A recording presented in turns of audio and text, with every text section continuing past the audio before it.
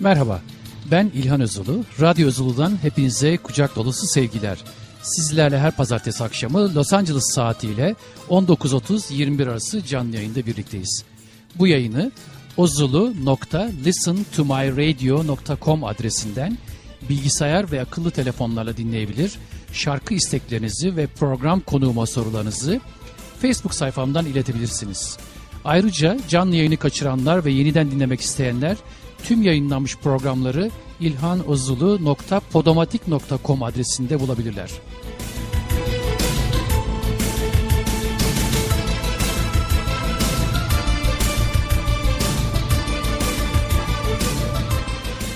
İyi bir hafta dileklerimizle bu akşamki programımıza başlıyorum. Programımızın ilk şarkısı Zülfü Livaneli'den Merhaba.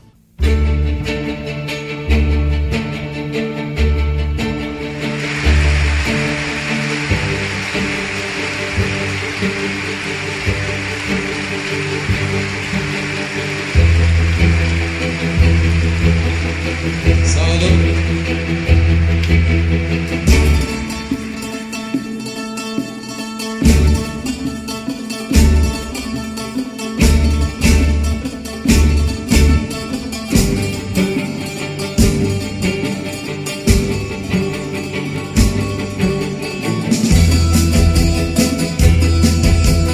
Dünyanın ucunda bir gül açılmış, efile file sen gele merhaba.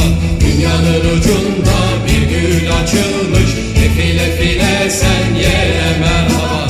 Karanlığın sonu bir ulu şafak, Sarpkaya'dan geçen yola merhaba. Karanlığın sonu bir ulu şafak, Sarpkaya'dan geçen yola merhaba.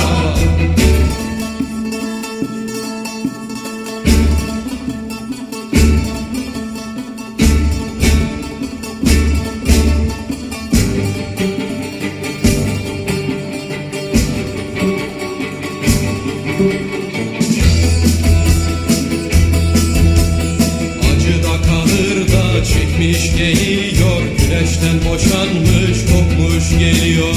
Acıda kahırda çekmiş geliyor, güneşten boşanmış, kopmuş geliyor. Bir ışık seridir, sökmüş geliyor, ışıldayıp gelen sele merhaba. Bir ışık seridir, sökmüş geliyor, ışıldayıp gelen sele merhaba.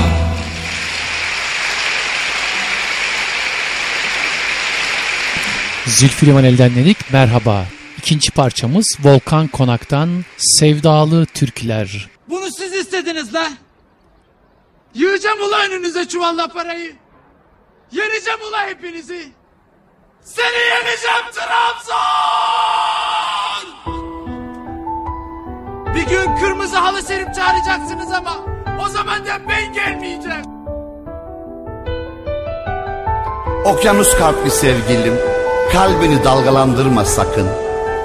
Ben yolculuğumda, bu hayat denen yolculuğumda, bir tek senin beyaz dişlerinde ezdiğin üzümlere doyamadım. Bir de ilkbahar sabahına benzeyen yatağına.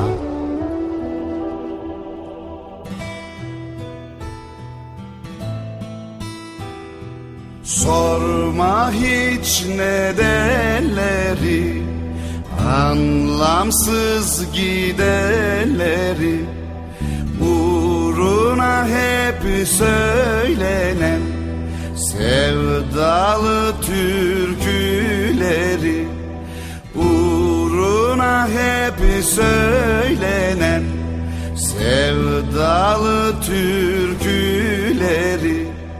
Aşkın bir alev olsa yakar mı bu canımı? Aşkın bir alev olsa yakar mı bu canımı? Uzanamam ben sana, bu acıtır canımı. Uzanamam ben sana, bu acıtır canımı.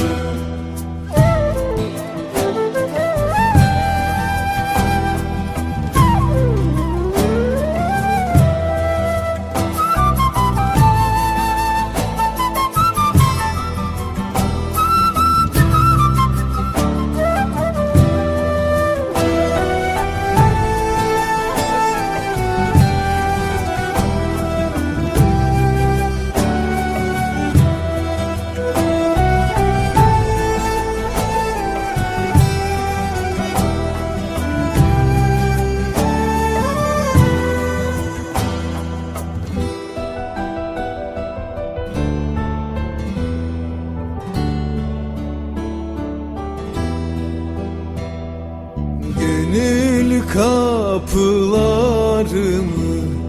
sonuna kadar açtım. Kaderime söz verdim, seni alnıma yazdım. Kaderime söz verdim, seni alnıma yazdım. Aşkın bir alev olsa yakar mı bu canımı? Aşkın bir alev olsa yakar mı bu canımı? Uzanamam ben sana, bu acıtır canımı. Uzanamam ben sana, bu acıtır canımı. Uzanamam ben sana, bu acıtır canımı. Uzanamam ben sana, bu acıtır canımı. Uzanamam ben sana, bu acıtır canımı. Volkan Konak ve Murat İbrahim Baş'tan dinledik. Sevdalı Türküler. Teoman'dan bir şarkı geliyor. Unutamadım.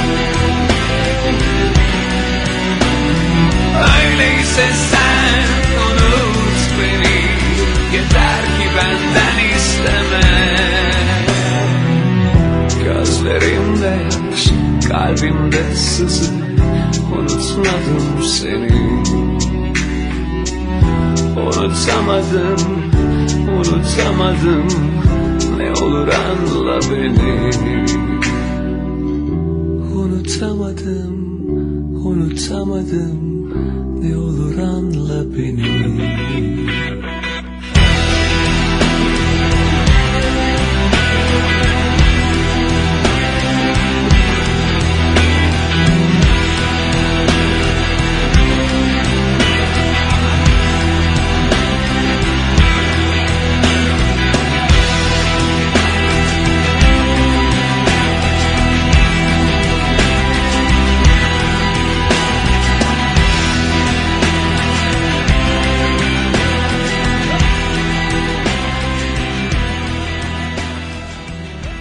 Barış Manço'nun ölümsüz eseri Unutamadım'ı Teoman'dan dinledik. Yalından Yeniden.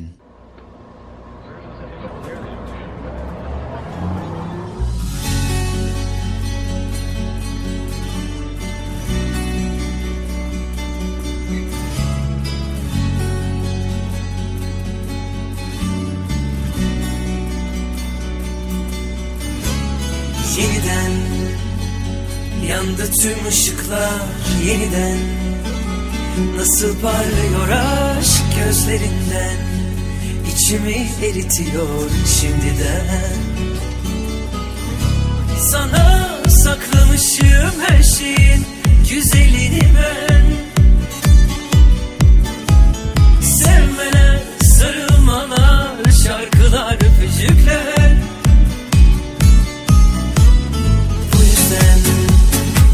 Koşarak kavuştuk, bu yüzden koptu son fırtına ikimizden. Yaz erken geliyor, bu yüzden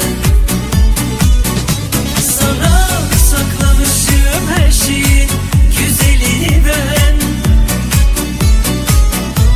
sevmeler, sarılmalar, şarkılar, öpücükler. Yıllardır bekliyor kalbine değmeyi bu cümleler, bu cümleler. Senin yanındır sarayım, hadi öp uyandır sevgilim.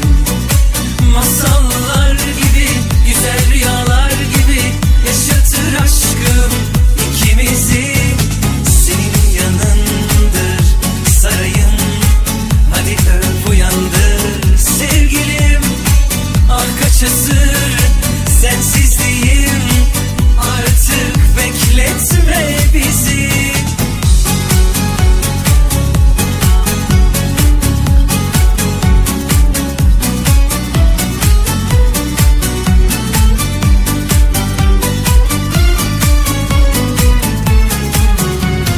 Yeniden yandı tüm ışıklar, yeniden nasıl parlıyor aşk gözlerinden, içimi eritiyor şimdiden. Sana saklamışım her şeyin güzelini ben, sevmeler, sarılmalar, şarkılar, öpücükler. Yıllardır bekliyor kalbine değmeyi bu cümleler, bu cümleler. Senin yanındır sarayım, hadi öp uyandır sevgilim. Ah kaç asır sensizliğim, artık bekletme bizi.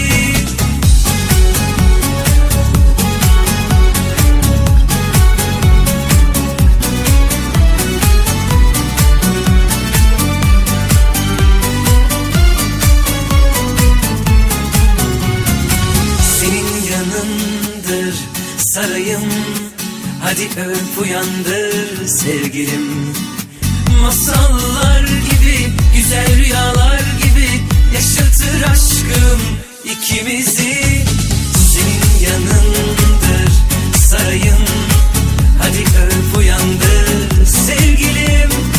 Ah kaç asır sensizliğim, artık bekletme bizi. Yalından dinledik, Yeniden. Yeni Türkü grubundan eski bir şarkı, Fırtına.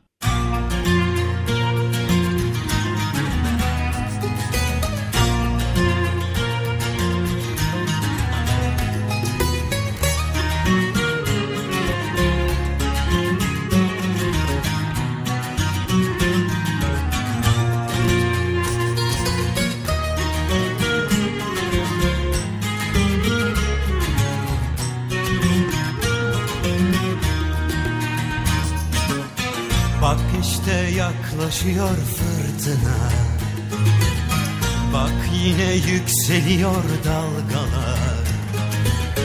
Yıllardan sonra, yollardan sonra şarkılar söylüyor çocuklar. Yıllardan sonra, yollardan sonra yeniden yan yana onlar. Ne geçmiş tükendi, ne yarınlar, hayat yeniler bizleri. Geçse de yolumuz bozkırlardan, denizlere çıkar sokaklar.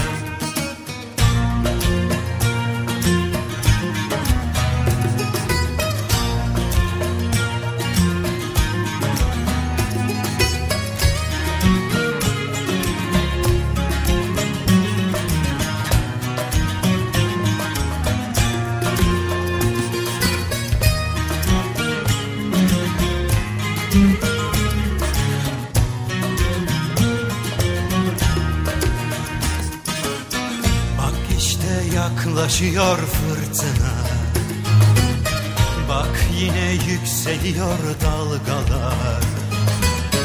Yıllardan sonra, yollardan sonra şarkılar söylüyor çocuklar.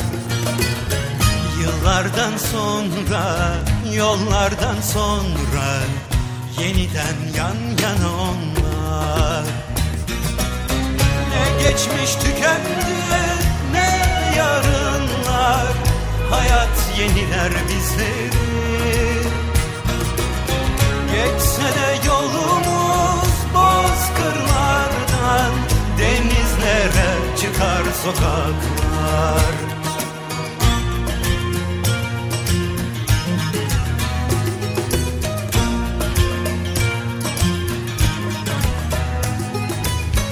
Yıllardan sonra, yollardan sonra yeniden yan yana onlar. Yeni Türkü'den dinledik Fırtına. Canan Erçetin'den bir şarkı Deli. Bana deli diyorlar, benim nerem deli. Bana deli diyorlar, benim nerem deli. Oh.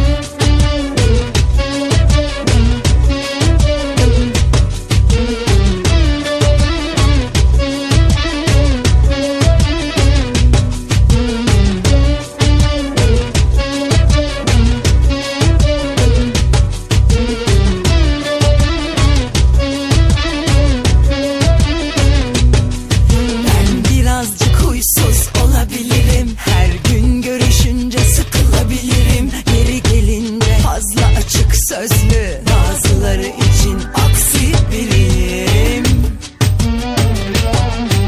Seninle el ele gezmeyebilirim, aşkımı ilan etmeyebilirim. Seni her gün çok özlesem bile ben evlenmekten kaçabilirim.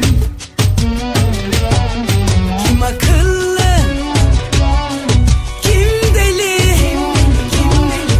Dünyada kim akıllı, kim deli, belli mi? Belli mi? Sen akıllı, ben deli. Her şeyi bilenler söyledi, öyle mi?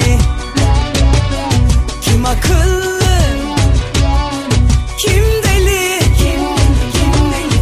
Dünyada kim akıllı, kim deli, belli mi? Belli mi? Sen akıllı, ben deli. Her şeyi bilenler söyledi, öyle mi? Öyle mi? Öyle mi? Her istediğini yapmayabilirim, pek itaatkar olmayabilirim. Hele bir de hakikate inanmışsam kafamın dikine gidebilirim. Ben otoriteye karşı çıkabilirim, bu yüzden hep kaybedebilirim. İmkanı yok, yalan söylemem, 9 köyden de kovulabilirim. Kim akıllı, kim deli, kim deli? Dünyada kim akıllı, kim deli, belli mi? Belli mi? Sen akıllı, ben deli. Her şeyi bilenler söyledi,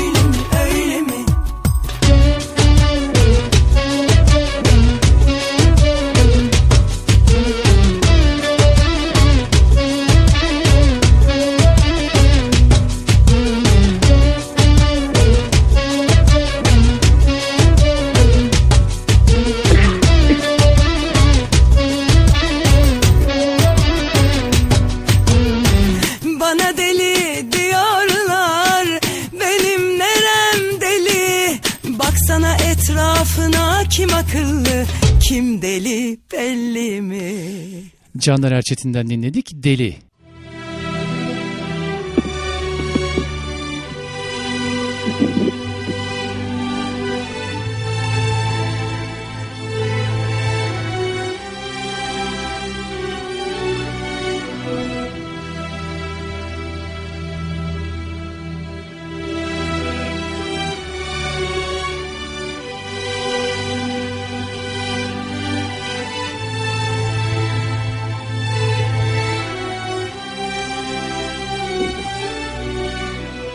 Değerli dinleyiciler, Radyo OZULU'nun bu akşamki canlı yayın konuğu Türk Hava Yolları'nın Batı Yakası Genel Müdürü sevgili Fatma Yuceler. Hoş geldiniz programa. Nasılsınız? Teşekkür ederim. İyiyim. Sizler nasılsınız? Bizler de çok iyiyiz. Bugün biraz rahatsız olduğunuzu duyduk. Geçmiş olsun diyoruz. Hava değişiklikleri. Çok teşekkür ederim. Evet. Malum.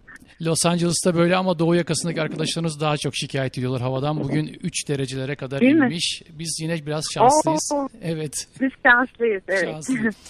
Fatma Yuceler kimdir, neler yapar, Amerika'ya nasıl gelmiştir? Biraz kendinizden söz eder misiniz? Neler yapıyorsunuz, nasıl geldiniz? Buyurun. Uzun yıllardır Türk Hava Yolları'nda görev yapıyorum. İstanbul'da başladım pazarlama bölümünde. Daha sonra New York'ta görev yaptım. Evet. Uzun yıllar pazarlama bölümünde.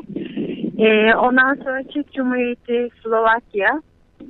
Uzun süre orada görev yaptım. Daha sonra da Los Angeles'ta Türk Hava Yolları'nın Los Angeles uçuşlarını başlatmak üzere görevlendirildim. Buradaki işte bütün ofis kurulumu, her türlü pazarlama faaliyetlerini arkadaşlarımla birlikte başlattık.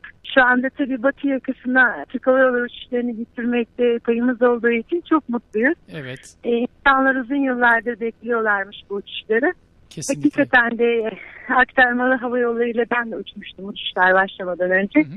Bir hayli meşakkatli oluyor, çok zor oluyor. O yüzden böyle bir katkımız bulunduğu için hem ülkeler arası Batı yakasından Türkiye'ye olan trafiğin artması, oradaki insanların rahatlıkla buraya gelmesi, iş ilişkilerinin tabii daha kuvvetlenmesi ve artmasına katkımız olduğu için mutluyuz. Gerçekten biz de müteşekkiriz. Siz de yani Türk Hava Yolları'nın bu hizmetinden dolayı burada biraz tarihe geçtiniz. Çok güzel bir çalışma oldu gerçekten. Benim de Doğu yakasında yaşadığım yıllarda tabii Türk Hava Yolları ofislerinde arkadaşlarım, çalışanlar vardı. Onlarla görüşürdük. Zannediyorum ilk önce New York'ta başladı. Evet, Türk Hava Yolları ilk New York'a uçmaya başladı. Hatta ilk uçuşlar Belçika üzerinden aktarmalı başlamıştı. Daha sonra da büyük uçaklar alındı ve direkt uçmaya başladı. Evet. Sonra Chicago geldi.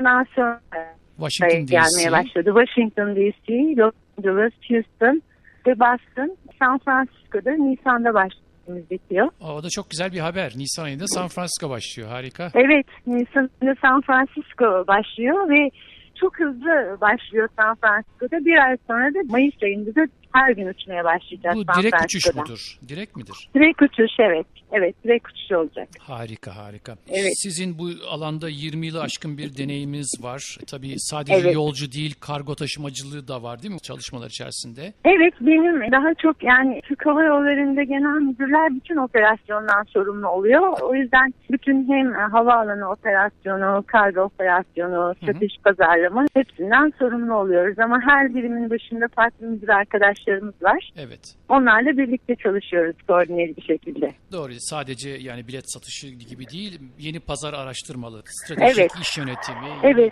sponsorluklar. Her türlü çalışma buradan yapılıyor. Atatürkçü, laik ve çağdaş bir Türk kadını olarak ülkemizi Amerika'da son derece güzel şekilde temsil ediyorsunuz. Los Angeles'tan bir arkadaşımız Burcu Tansu size bu konuda tebriklerini iletmemi söylemişti.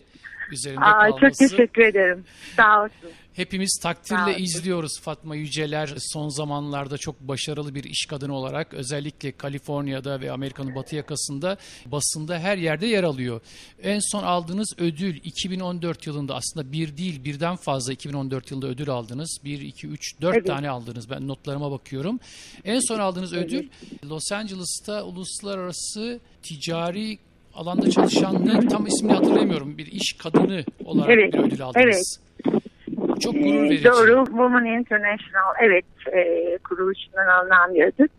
Sağ olun, çok teşekkür ederim. Ayrıca birçok magazinde de çıktınız. Smart Business Magazine, diğer ödülleriniz var. Business Journal'da çıktınız. Evet, güzel bir şey tabii ki çalışmaların takdir edilmesi. Amerikalılar bu konuda biliyorsunuz bu tip şeyleri böyle daha yaklaşımları çok farklı, Evet. daha destekleyici. Hı.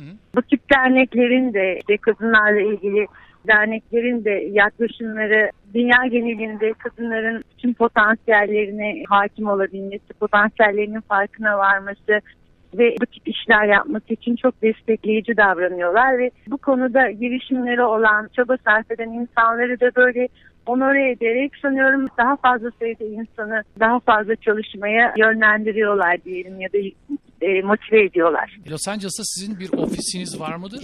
Nerede yer alıyor bu ofis? Var. Bizim ofisimiz El Segundo'da, satış ofisimiz. Evet. Havaalanı ofisimizde Tom Bradley Terminal 3'te. Yine kargo ofisimiz de havaalanı içinde. 3 tane aslında ofisimiz var diyebiliriz. Birçok da çalışanınız var tabii Türk Hava Yolları'nın görevlisi olarak bu tarafta.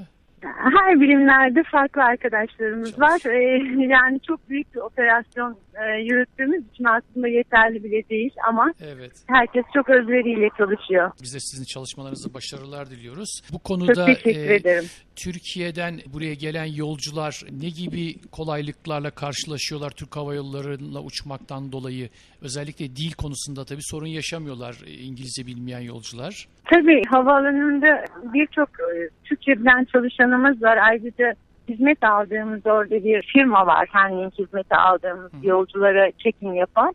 O firmada da birçok sayıda genç Türk arkadaşlarımız çalışıyor. Burada öğrenci olan veya Evet. part-time çalışan. Onlar da bu tip dil bilmeyen yolcular olduğu zaman direkt gümrükten, bunlardan yardım istiyorlar. Tercümanlık hizmeti veriyorlar. Ve yardımcı oluyorlar böyle dil sorunu olup da ihtiyaç olan durumlarda.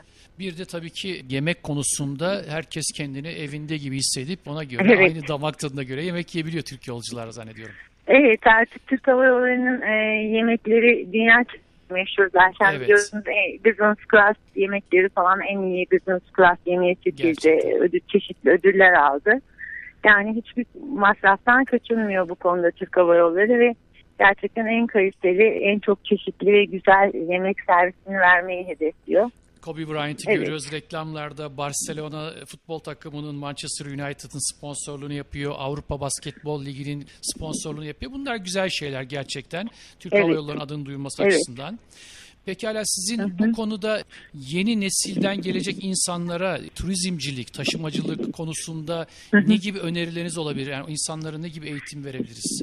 Yani bu konuda zaten yapılan birçok eğitim var ama Türk Hava Yolları içinde de birçok eğitimlerimiz var. Hangi sektörde çalışacaklarına bağlı ama bir kere bizim gibi hizmet sektörüne bağlı işlerde çok özverili çalışmak gerekiyor. Zaman, saat mefhumu olmadan. Çünkü daha çok yakın zamanda yaşadığımız bir olayı anlatayım. Bir uçak tehiri nedeniyle 2 gece personelimle biz eve gitmeden havaalanında kalmak durumunda kaldık. Yani o yüzden özellikle çok çalışmak gerekiyor, onu söyleyeyim. Çok özverili olmak gerekiyor.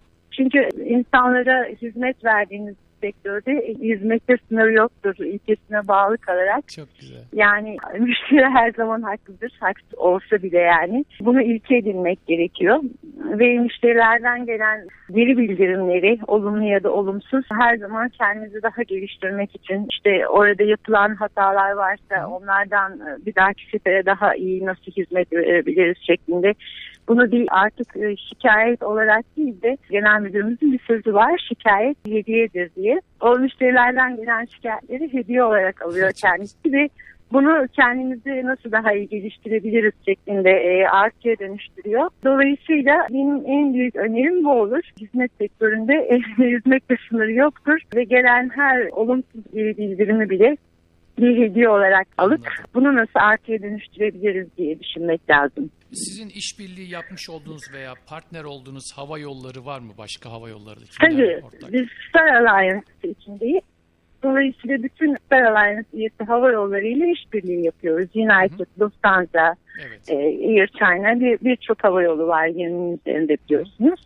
Onlarla ortakız, mülk programlarımız, birçok avantajlarımızı ortak olarak uyguluyoruz. Miles and Smiles programı Türk Hava Yolları'na ait zannediyorum. Evet. Evet, çok güzel. Evet. Peki bana gelen bir soru var. Biletleri ne zaman almak uygundur? Daha hesaplı, istenilen yer bu. Mesela Ocak ayındasınız ve karar verdiniz. Haziran ayında Türkiye'ye gideceksiniz. Evet. En uygun bilet alma zaman nedir? Ne kadar erken? Ocak ayında hemen almanız lazım. Çünkü gelir yönetimi denen bir sistem var. Dünyadaki bütün hava yollarının uyguladığı. Evet. Dolayısıyla uçak tamamen boşken biletinizi aldığınız zaman en ucuz sınıflar müsait olur. En ucuz ücret sınıfları. Anladım.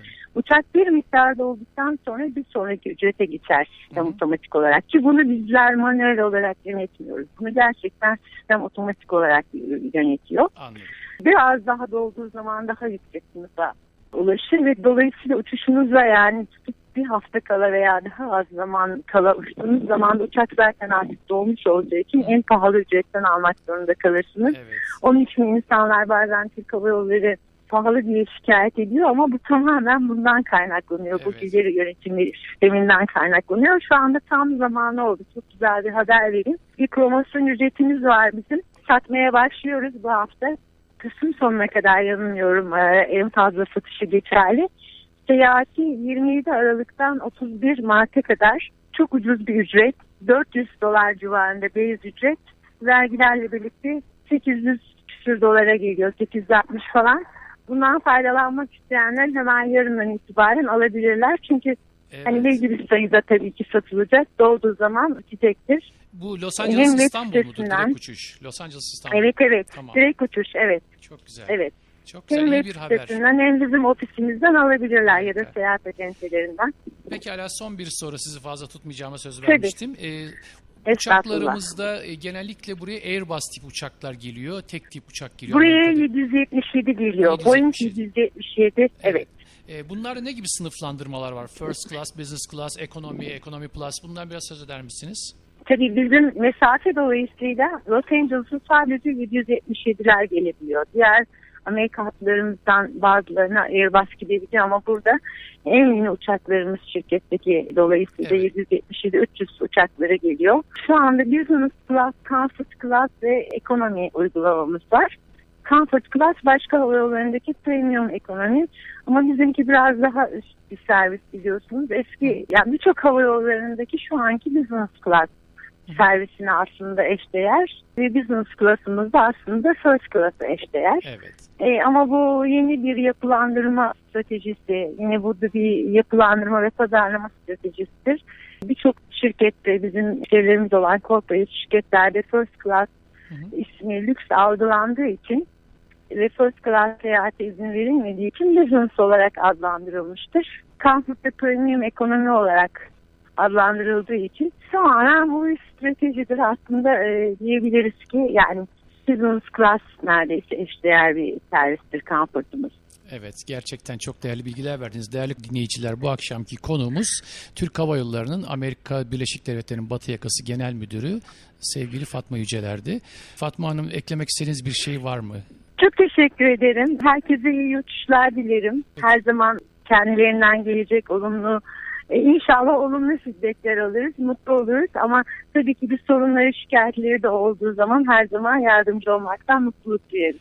Biz de size çalışmalarınızda başarılar, ödüllerinize ödüller bekliyoruz. Tekrar iyi çok günler. Çok teşekkürler. Çok teşekkür ederim katıldığınız için. İyi akşamlar, sağ olun. Ben teşekkür ederim, iyi akşamlar.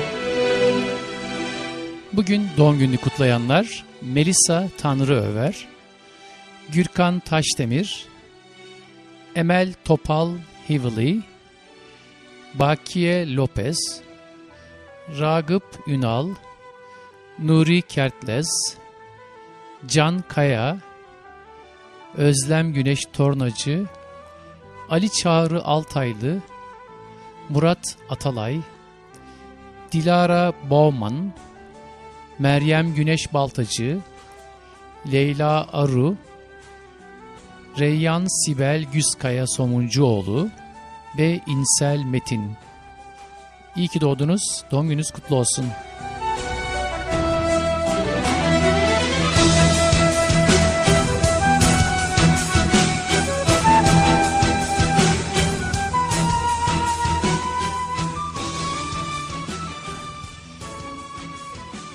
...29 Ekim Cumhuriyet Bayramı Balosu... ...Houston, Texas'ta... ...25 Ekim Cumartesi akşamı kutlanacak.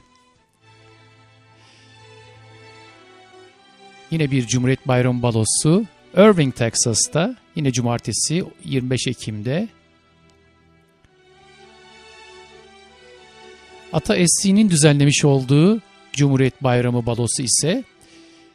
Costa Mesa'daki Hilton Oteli'nde yine 25 Ekim Cumartesi akşam 7'de biletler tamamen satılmış durumda. Değerli sanatçı Linet, San Diego'dan rock grubu Dissonant ve DJ Volkan sizlerle birlikte olacak. 26 Ekim Pazar günü akşam 7'de Hoson House, Tustin, Kaliforniya'da Ömer Faruk Tekbilek ve arkadaşlarının bir konseri olacak.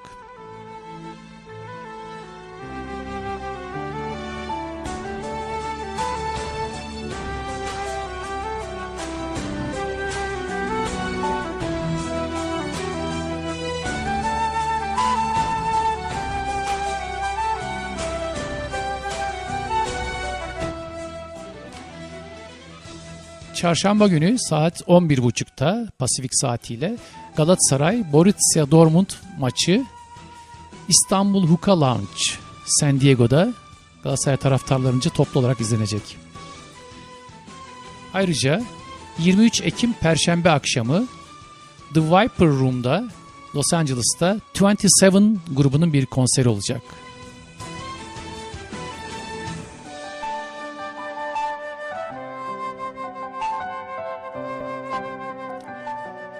Florida Türk Derneği'nin Cumhuriyet Balosu ise 1 Kasım Cumartesi akşamı. Monterey'de de Türk Balosu 1 Kasım Cumartesi akşamı. Radyo OZULU'nun bu akşamki konuğu değerli modacı, aktivist Barbaros Sansal. Sevgili Barbaros Sansal, hoş geldiniz programıma. Nasılsınız? Hoş bulduk, teşekkür ederim. İyi olmaya çalıştığımız kadar iyiyiz Türkiye Cumhuriyeti'nde. Evet yani hepimiz zor günler geçiriyoruz biz de Türkiye Cumhuriyeti vatandaşı olarak. Size Los Angeles'tan sıcak sevgiler, selamlar. İstanbul'dasınız sanıyorum. Evet, İstanbul'a döndüm. Dün bir Paris seyahatim vardı. Arkadan Türkiye Tıp Öğrencilerinin Üreme Sağlığı Konferansı için Denizli'deydim. Bir kongre gerçekleştirdik ve dün tekrar İstanbul'a döndüm. Çarşamba günü İzmir Ekonomi Üniversitesi'nde moda, tarih ve sosyoloji üzerine bir söyleşiye devam etmek üzere 2 gün daha İstanbul'dayım. Harika. Barbaros Sansal tabii tüm dinleyicilerimiz biliyor, tanıyor. Yine de kısaca bir özgeçmişinizden söz ederseniz çok mutlu olurum. Buyurun. Tabii 1950'lerin sonuna doğru Cumhuriyet'in ilk başkenti Ankara'da doğdum ama tesadüfen Ankara'da doğdum. Çünkü annem İzmirli, babam İstanbullu. Evet. NATO'daki görevleri nedeniyle oradaydım. Ve çok çeşitli tahsil hayatım var. Biraz afacan çocuk olduğum için takdirname almama rağmen her sene tasdikname de alarak atıldım her sene okullardan. Türkiye'de çok enteresandır. İstanbul Alman Lisesi, Vefa Lisesi, Fenerbahçe Lisesi, Maltepe Lisesi, Site Koleji hep gezdim. İlkokulda da Özel Dost İlkokulu, Yeşilköy Halil Vedat Fıratlı Pansiyonu İlkokulu. Sonra 1970'lerin sonunda İstanbul İktisadi Ticari İlimler Akademisi İşletme Fakültesini kazanarak üniversiteye girdim. Ancak malumunuz 1980 askeri ihtilali oldu.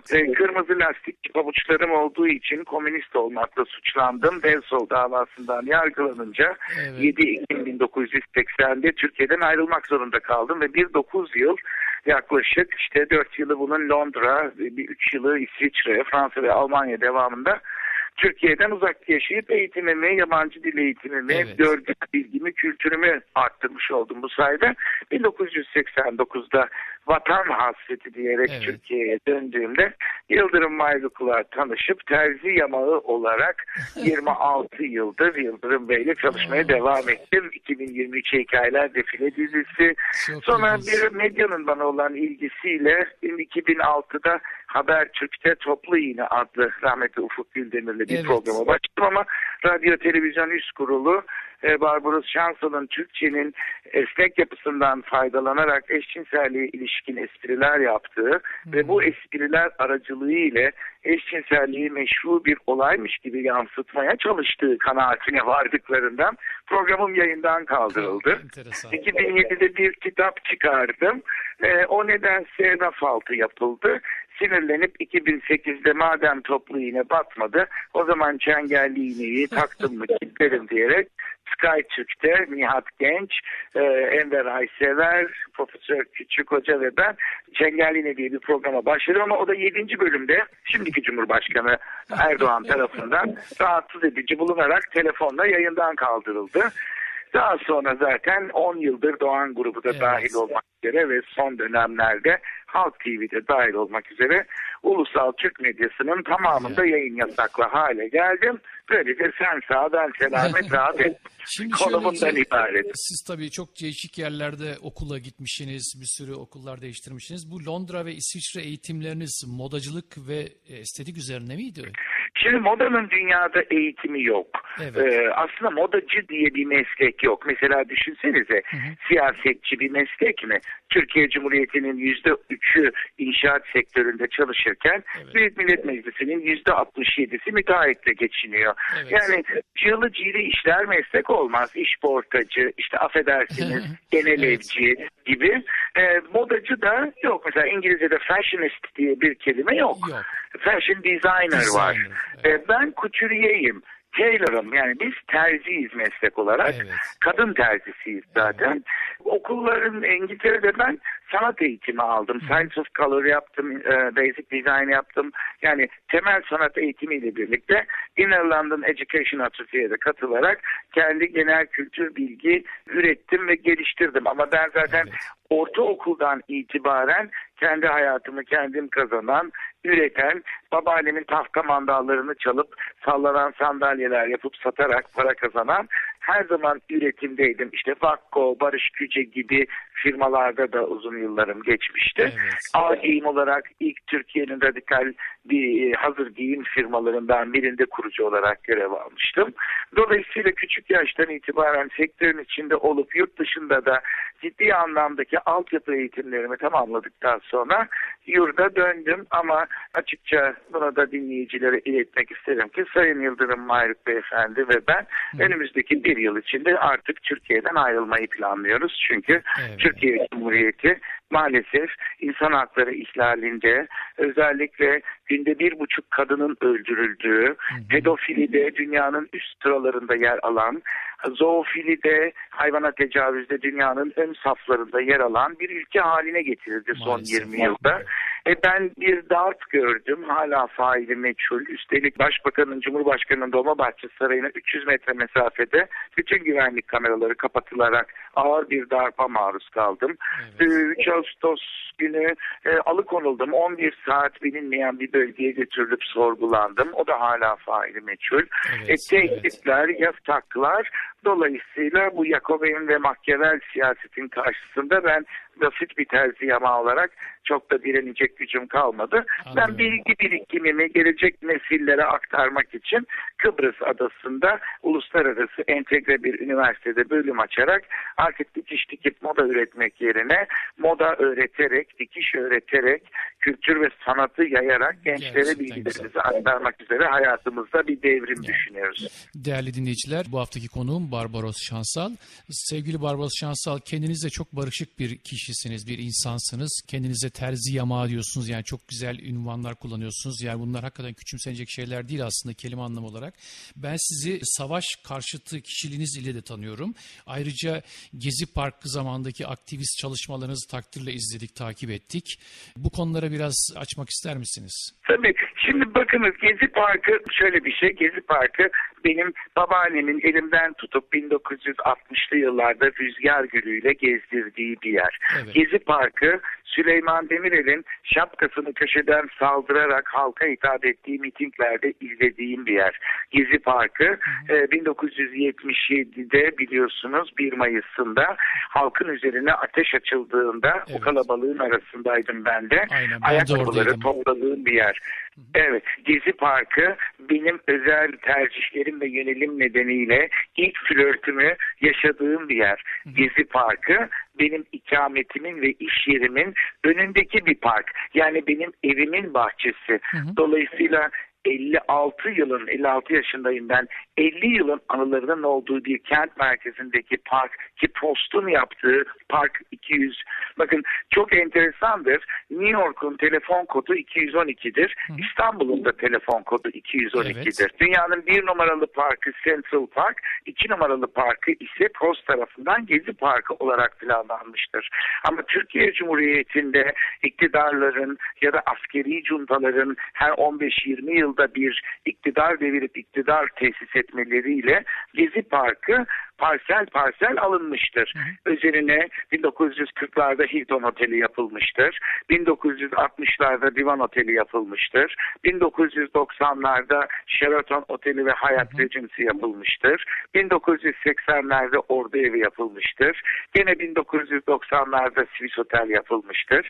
Aslında Gezi Parkı Dolmabahçe Sarayı'ndan başlayıp ta Taksim'e kadar gelen Vişnezade ve Harbiye'yi içine alarak oradan da Pera Saraylarına bağlanan dünyanın en büyük, en özel yeşil parklarından biriydi. Ancak bir gece ne tesadüftür ki 27 Mayıs 60 ihtilalinde yıl dönümüne gelen bir gece Türkiye Mimarlar Mühendisler Odası'ndan değerli ablamız aktivist Mücella Yapıcı'nın beni gece aramasıyla eve yakın olduğu için ben üzerimde inanın sırtımda Cağaloğlu hamamı yazan bir bornozla fırlamışım parka durun diye makinelerin önüne. Sonra devamında Gezi Parkı meselesinde direndik. Tabii ki şunu söylemek lazım. Belki Los Angeles'ta Amerika Birleşik Devletleri'nde yaşayan vatandaşlarımız olaylara ne kadar hakim bilmiyoruz ama maalesef İstanbul büyük bir yağmaya maruz kalmakta. İçinde yaşanılabilir bir kent olmaktan çıkmakta. Güzel bir kadını makyajla ancak çirkinleştirebilirsiniz. İstanbul'a çok çirkin bir makyaj yapılmakta. Altyapı sorunları, sosyolojik sorunlar, ekonomik sorunlar şehri içinde yaşanmaz hale getirdi. Uluslararası bir şehir olmak yerine Orta Doğu'nun köhne, izbe şehirlerinden birine benzetildi. Bugün İstiklal Caddesi'nde yürüme imkanınız olduğu takdirde tek bir düzgün hanımefendi ve beyefendi göremeyeceksiniz. Peçeli çarşaflı insanlar, Afrikalı göçmenler, Suriyeli dilenciler, Iraklı ya da Lübnanlı terörist kılıklı bir takım bilinmezler, Güneydoğu ve Doğu Anadolu'dan gelen uyuşturucu, hap ticareti yapan bir takım müstahtemler. Yani kötü bir mimari reprodüksiyon, şehrin, kentin bütün dokusu, güzelliği ve özelliği alındı. 1950'lere kadar İstanbul'da yaşayan Rum nüfus yaklaşık %19'u oluşturuyordu. Bugün dünkü uçak seyahatimde bir Rum arkadaşımla karşılaştım. Maalesef İstanbul'da yaşayan Rum sayısı 1900 adede kadar geriledi. Musevi vatandaşlarımızın sayısı 12.000'e düştü. Ermeni vatandaşlarımız hemen hemen kalmadı. Süryani vatandaşlarımız küçük bir azınlık haline geldi. Türkmeni, Zazası, Kürdü ve Gürcüsü, Çerkezi, Kırgızı bu Türkiye'nin o renkli mozaik, hoşgörülü, yaftasız, seküler, laik, demokratik, sosyal hukuk devleti olma özelliği getirildi. Dolayısıyla Gezi Parkı bunun bir sembolüydü. Ben paramedikal olarak görevliydim. Özellikle revirler benim için çok önemliydi. Çünkü Kızılay gibi, gerçi Kızılay satıldı artık, Kızılaç'a bağlandı ve orada da büyük soru işaretleri var. Bu halk hareketi olduğunda 10 milyon insan sokağa çıktığında, 10 gencimiz öldürüldüğünde, onlarca gencimizin gözü çıkartılıp binlerce vatandaşımız yaralandığında Kızılay ortalarda yoktu. Hiçbir zaman bir sağlık servisini devlet vermedi. Bu özellikle yapıldı. Bu nedenle biz vatandaşın can sağlığı ve güvenliği için revirlerde çalışmak üzere kendimize görev verdik ve Gezi Parkı'nda öyle direndik ve benim evimde her gece halılarda, koridorlarda onlarca genç yatıyordu. Polis kapımızı kırıp içeri girmeye, gaz atmaya çalışıyordu, coplamaya çalışıyordu. Yani Türkiye'deki polisin faşist davranışı bizi çok üzdü. Artı savaş karşıtlığına gelince, bakın Türkiye Cumhuriyeti bugüne kadar kendi coğrafyasında Bulgaristan'dan Yunanistan'a, Suriye'ye kadar tarihten gelen bütün çekişmelere ve bütün süreçlere rağmen barış ve huzur içinde, yani sıfır sorunla yaşamaya çalışıyordu. Turgut Özal döneminde dahil buna.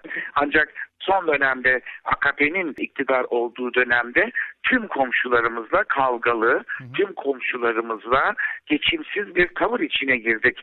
Bugün eğer Türkiye sokaklarında, ki ben dün Denizli'den döndüm fark etmiyor, Anadolu'nun veya büyük kentlerin sokaklarındaki trafik ışıklarında onlarca kucağında bebekli dilenci Suriyeli kadın, onlarca mendil satan Kürt çocuk okulda olmaları gerekirken, onlarca, yüzlerce dilenci ve bu üstelik Türkiye'nin aç tavuk kendini buğday ambarında sanar gibi kükremesi. Tabii bu nedenle de savaşa karşıyız. Çünkü dünyada silahlar yerine aşklar olsa, çocuklarımız ölmese, kadınlar tecavüze uğramasa, erkekler erkek gibi adam olsa, bilim, sanat, kültür ve felsefe üretse, aile reisi olsa, domuz avlamak yerine ne bileyim ben papağan beslese, bir canlıyı sevse, dünya çok daha yaşanabilir ve güzel bir yer olacak. Ne acıdır ki bugün biz ISIS dediğimiz ağır bir terör tehdidiyle karşı karşıya yaşıyoruz.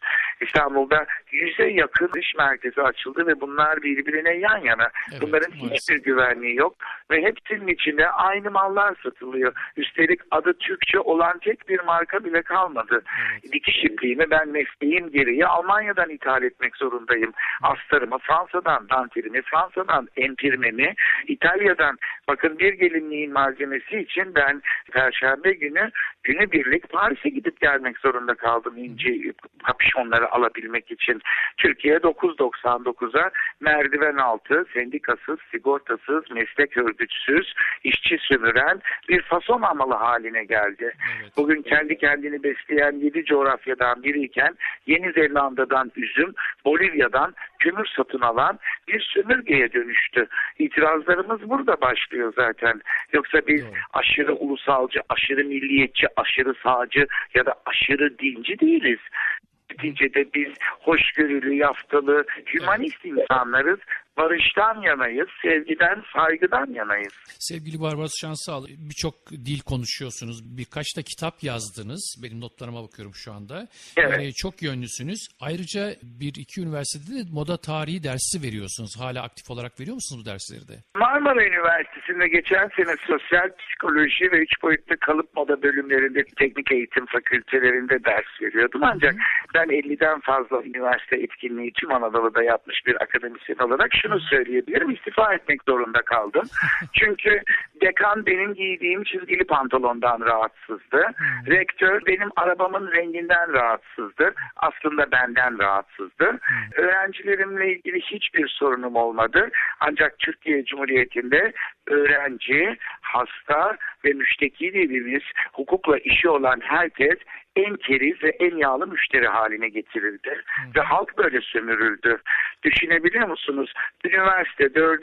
sınıfa gelmiş bir öğrenci Atatürk'ün annesi. Çok acı. Benim o çocuklara öğretecek bir şeyim kalmıyor. Onun bildiği bir tek şey Mısırlı Rabia, efendim başörtüsü, takke, sakal, cübbe, bunlar empoze ediliyor. Tabii ki insanların inanç ve ibadet özgürlüğü sonuna kadar kendi haklarıdır ve nesillerini o şekilde yetiştirmekle mükelleftirler. Bugün Amerika Birleşik Devletleri'nde Amişleri gördüğümüz gibi. Ancak Amerika Birleşik Devletleri'nde kimse Amişlerin kafasını kesmiyor. Ya da Amişler şehre inip kimsenin kolunu kesmiyor. Ancak Türkiye'de yaratılan bu nifak tohumları, düşmanlık, Atatürk düşmanlığı, çağdaşlık düşmanlığı, Amerikan düşmanlığı, İsrail düşmanlığı, bunlar çok vahim durumlardır. Türkiye rol model olarak parantez içinde ılımlı İslam dedikleri şey aslında tamamen fundamental, radikal, Emevi zihniyetli, bağnaz bir şeriat düzeninden başka bir şey değildir. Bu yetişen çocuklarımızın üzerinde çok ağır tahrifat yapmaktadır. Bugün Türkiye'de herhangi bir yerde, yurt dışında, dünyanın neresine giderseniz gidin, buna Bali, Endonezya, Çin dahil bir adres sorduğunuz zaman size şöyle tarif ederler. 2 blok öteye gidin, orada şu kitapçı var, oradan dönün, orada şu kahve var, oradan dönün, orada da işte şu hastane var diye. Ama Türkiye'de bir adres tarif etmeye kalktığınızda sokağın köşesindeki dükkan 2 ayda bir değişmektedir. Evet, evet, çok acı gerçekten. Şehirler işgal altındadır. Evet, Yılmaz Onay Hoca'yla Bertolt Brecht'in, daha doğrusu John Gay'in Bagger Operası'ndan 3 kuruşluk mahalle derslerini uyarladık. Mağan performans sahnesiyle. 4 transseksüel arkadaşımızın sokaktan, fuhuştan alıp eğiterek onlarla birlikte bir Brechtyen oyun sergiledik. 72 dakikalık müzikal. Amacımız o transseksüelleri sokakta fuhuştan kurtarıp tiyatro yaparak, hayatlarını kazanarak dürüst bir şekilde ve güvenli bir şekilde yaşamalarıydı. İlk galamızda Gül Tokçan, 65 yaşında Tokatlı bir arkadaşımız, alkışlayınca izleyici ağlamaya başladı. Neden ağlıyorsun Gül dedim. Bana şu cevabı söyledi. Barbaros, ben 65 yaşına kadar sadece itildim, kakıldım, tecavüz edildim, dayak yedim, sorgulandım. Hayatımda ilk defa alkışlandım. İşe yaradığımı ve insan olduğumu hissettim dedi. Ne acıdır 65 yaşına kadar bir vatandaşın bu duyguyu tatmamış olması bir ülkede. Ve sonuç ne oldu? Valilik ahlaka aykırı bularak oyunu sahneden aldı. Siz biraz şu anda Türkiye'deki gelişmelerden dolayı artık yani teslim bayrağını çekmiş gibi görünüyor. Türkiye'yi terk etmek. Teslim olmadım ben. Yok. Öyle bir algı yaratılmaya çalışılıyor. Tam tersi. Bakın, hukuk içi boş bir çuvaldır. Evet. Ne doldurursanız onu geri alırsınız.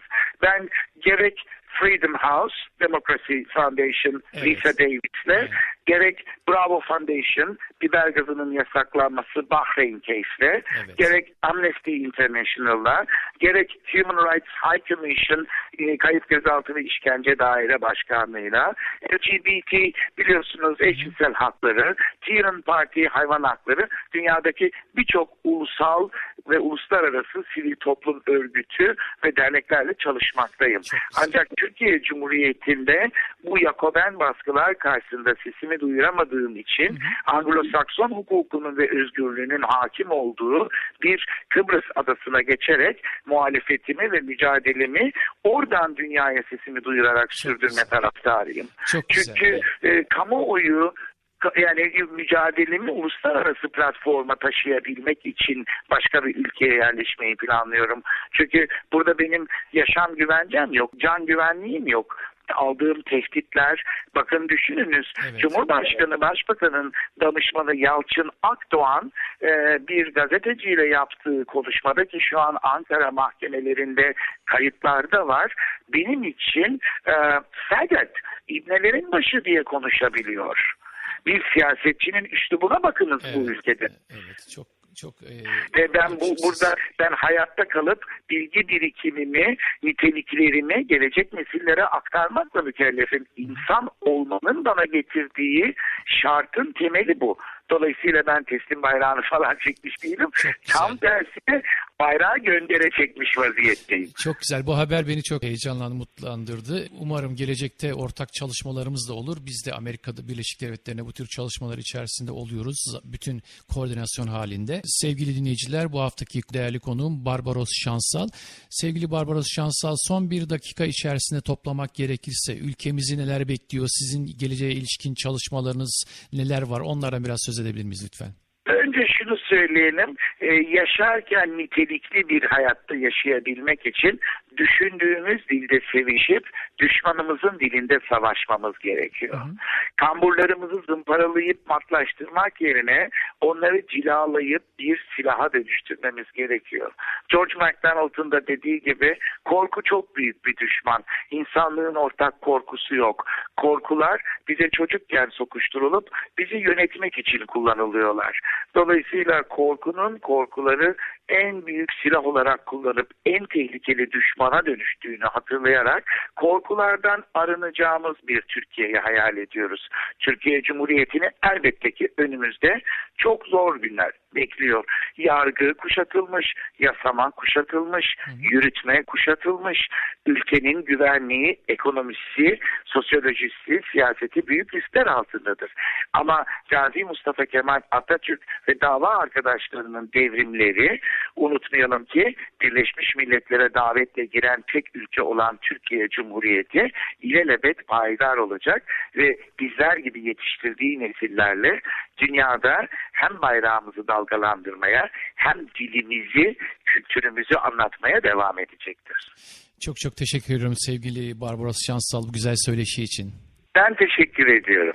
Size iyi çalışmalar dilerim. İnşallah yakın gelecekte tekrar sizle görüşüp temasa geçip çalışmalarımızı ortak bir yönde geliştirebiliriz. Teşekkür ediyorum. Hep birlikte elimden geldiği kadar hem Amerika Birleşik Devletleri'ndeki hem dünyadaki tüm vatandaşlarım için yapamayacağım bir şey yok. Sevgi, saygı ve güvene, ahlak ve erdemi kurumsal kimliğin emekleyen dizleri olarak koyduğumuz zaman daha güzel yarınlar, daha güzel bir dünya bizleri bekliyor. Çok çok teşekkürler. Hoşça kalın. Hoşça kalın. İzmir'in dağlarında çiçekler açar. İzmir'in dağlarında çiçekler açar. Altın güneş orada sırmalar saçar. Altın güneş orada sırmalar saçar. Bozulmuş düşmanlar yel gibi kaçar. Bozulmuş düşmanlar yel gibi kaçar. Yaşa Mustafa Kemal Paşa yaşa. Adın yazılacak mücevher taşa. Yaşa Mustafa Kemal Paşa yaşa. Adın yazılacak mücevher taşa. İzmir'in dağlarında oturdum kaldım. İzmir'in dağlarında oturdum kaldım. Şehit olanları deftere yazdım. Şehit olanları deftere yazdım. Öksüz yavruları bağrıma bastım. Öksüz yavruları bağrıma bastım. Kader böyleymiş ey garibana. Kanım feda olsun güzel vatana. Yaşa Mustafa Kemal Paşa yaşa. Adın yazılacak mücevher taşa.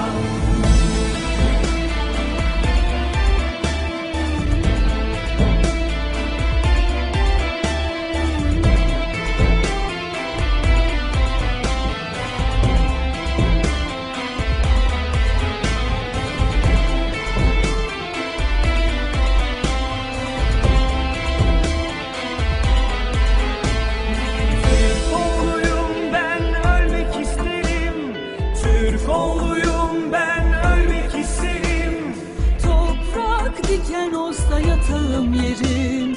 Toprak diken olsa yatağım yerim. Allah'ından utansın dönenler geri. Allah'ından utansın dönenler geri. Yaşa Mustafa Kemal Paşa yaşa. Adın yazılacak mücevher taşa. Yaşa Mustafa Kemal Paşa yaşa. Adın yazılacak mücevher taşa. İzmir'in dağlarında çiçekler açar. İzmir'in dağlarında çiçekler açar. Altın güneş orada sırmalar saçar. Altın güneş orada sırmalar saçar. Bozulmuş düşmanlar yel gibi kaçar. Bozulmuş düşmanlar yel gibi kaçar. Yaşa Mustafa Kemal Paşa yaşa. Adın yazılacak mücevher taşa.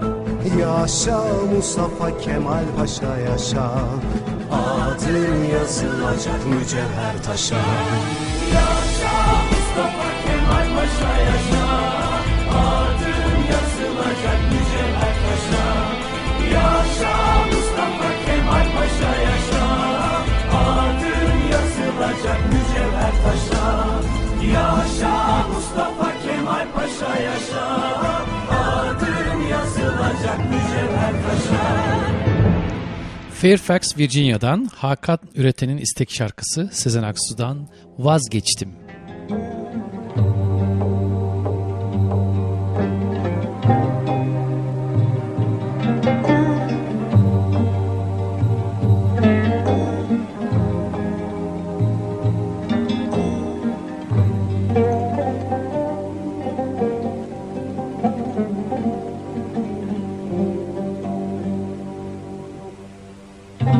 Vazgeçtim gözlerimden,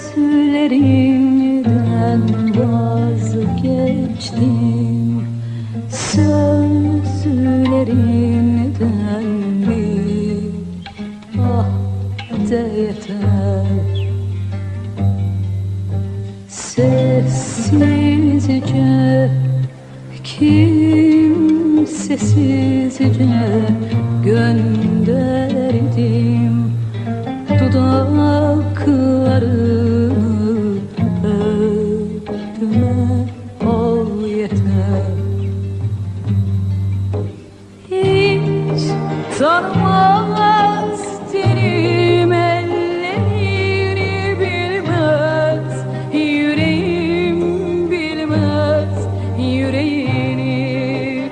Ah bu koku, bu ten, bu dokunuş, ah bu delilik sarsar bedenimi. Yok olmak anıdır şimdi.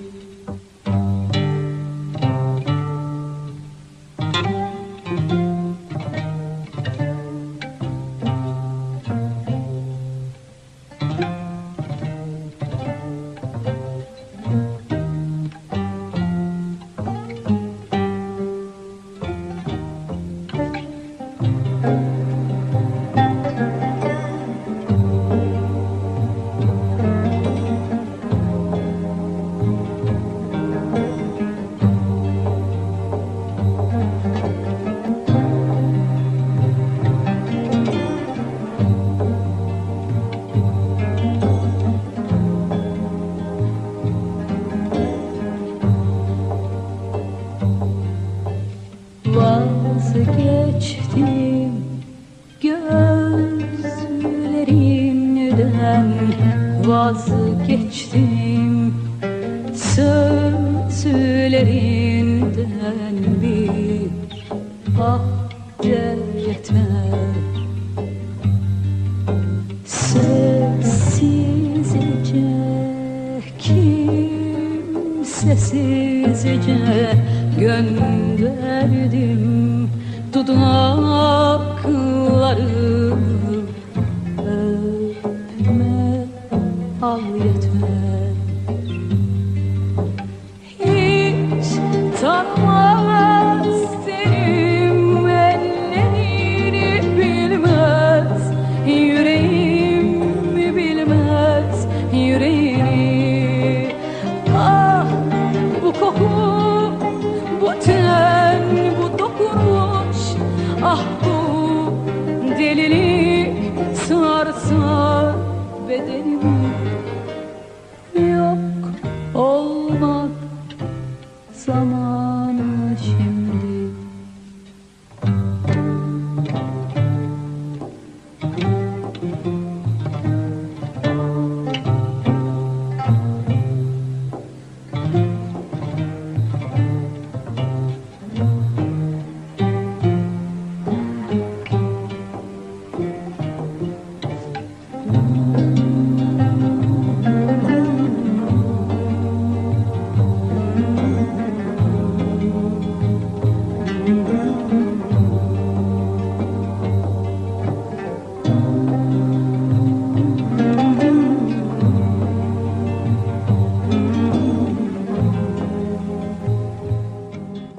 Virginia'dan Hakan Üreten'in istek şarkısıydı.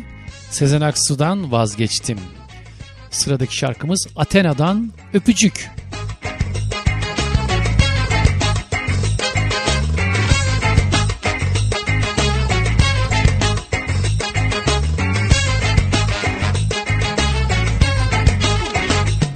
Pardon, seni rahatsız etmek istememiştim. Sadece dudağından öpmek istedim. Tamam, belki pek ince teklif edemedim, ama ben o bildiğin romantiklerden değilim. Sen yine de karar ver, söyle. İstiyorsun bence.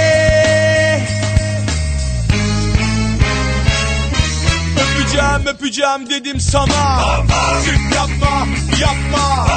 Çık yapma, yapma. Çık yapma, yapma. Çık yapma sana bana. Çık yapma, yapma. Çık yapma, yapma. Çık yapma, yapma. Çık yapma sana bana.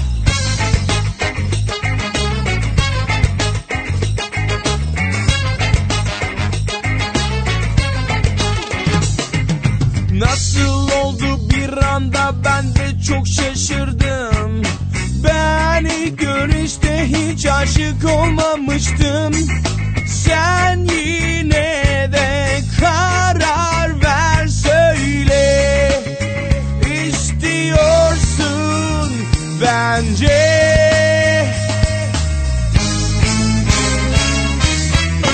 Öpeceğim dedim sana. Çık yapma, yapma. Çık yapma, yapma. Çık yapma, yapma. Çık yapma sana bana. Çık yapma, yapma. Çık yapma, yapma. Çık yapma, yapma. Çık yapma sana bana.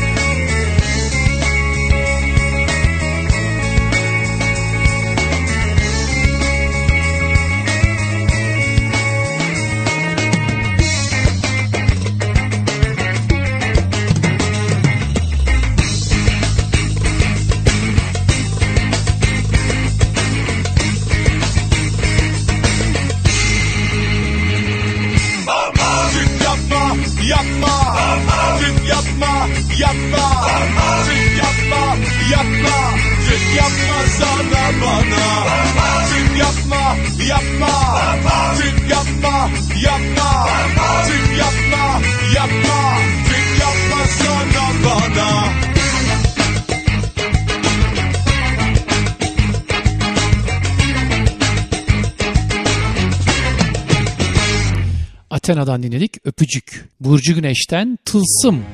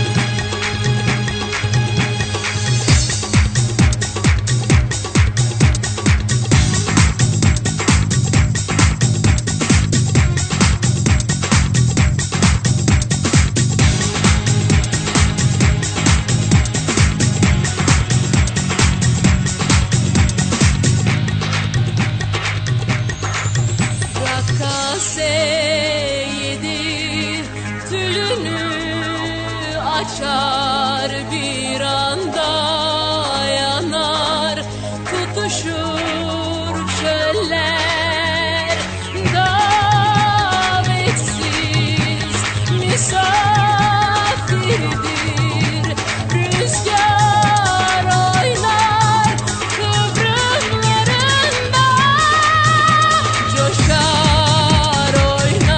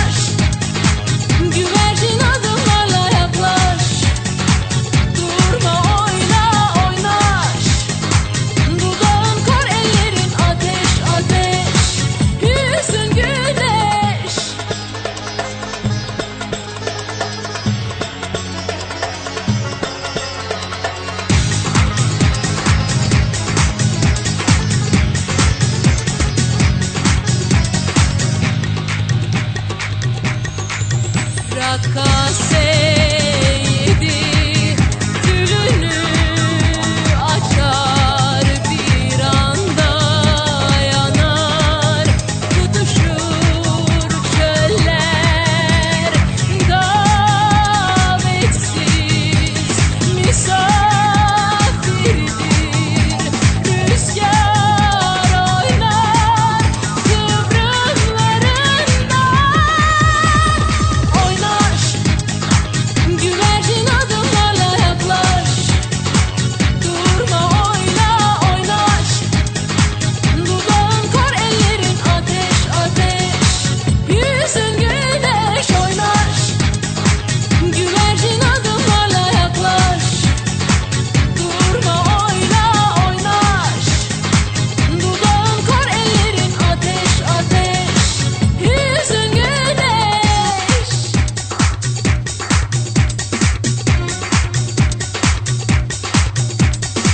Gözlerim çöl bilgisi, her şarkı aşk incisi. Coşar gönlüm raksın delisi. Oynaş, yaklaş, durma oyna oynaş. Ateş ateş, yüzün güneş oynaş. Güvercin adımlarla yaklaş. Durma oyna oynaş. Dudağın kor ellerin ateş ateş. Yüzün güneş. Burcu Eş'ten dinledik. Tılsım. Gülşen'den dinliyoruz. Yatacağız, kalkacağız. Hop oradayım.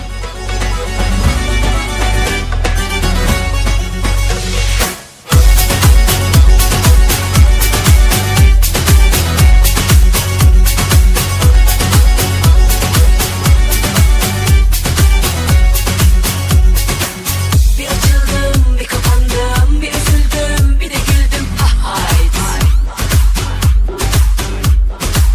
Eserikli durumumdan mütevellit ruh halim berbat. Dile kolay mı zor, hasretini bana sor.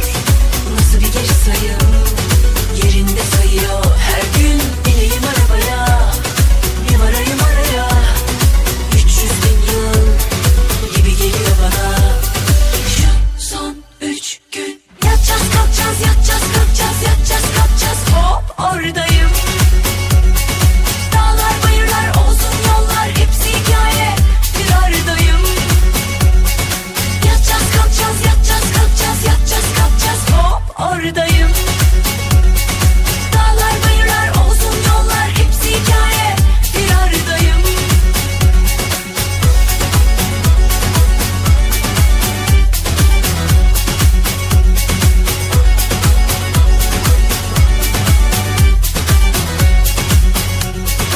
Başlarım ha adetinden aşk bu güçlü her bir şeyden susmam.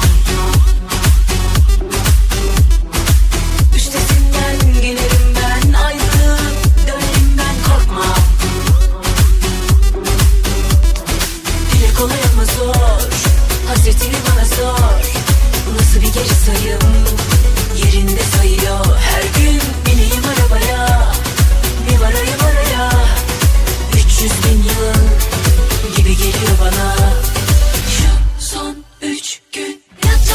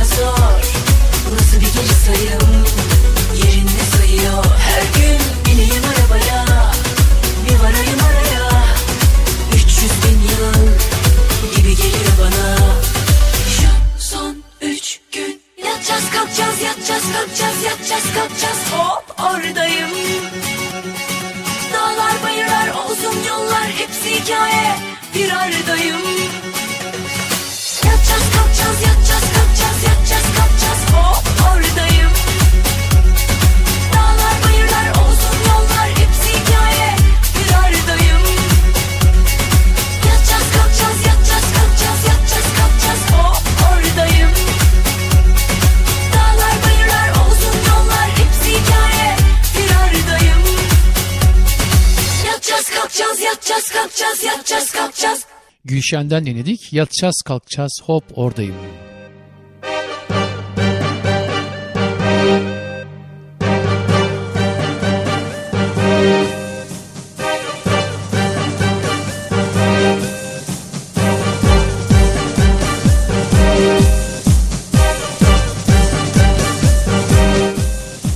Bu haftaki programımız da burada sona eriyor. Bütün dinleyenlerime sonsuz teşekkürler. Haftaya pazartesi akşamı Los Angeles saatiyle 19.30'da buluşuncaya kadar her şey gönlünüzce olsun. Hoşça kalın.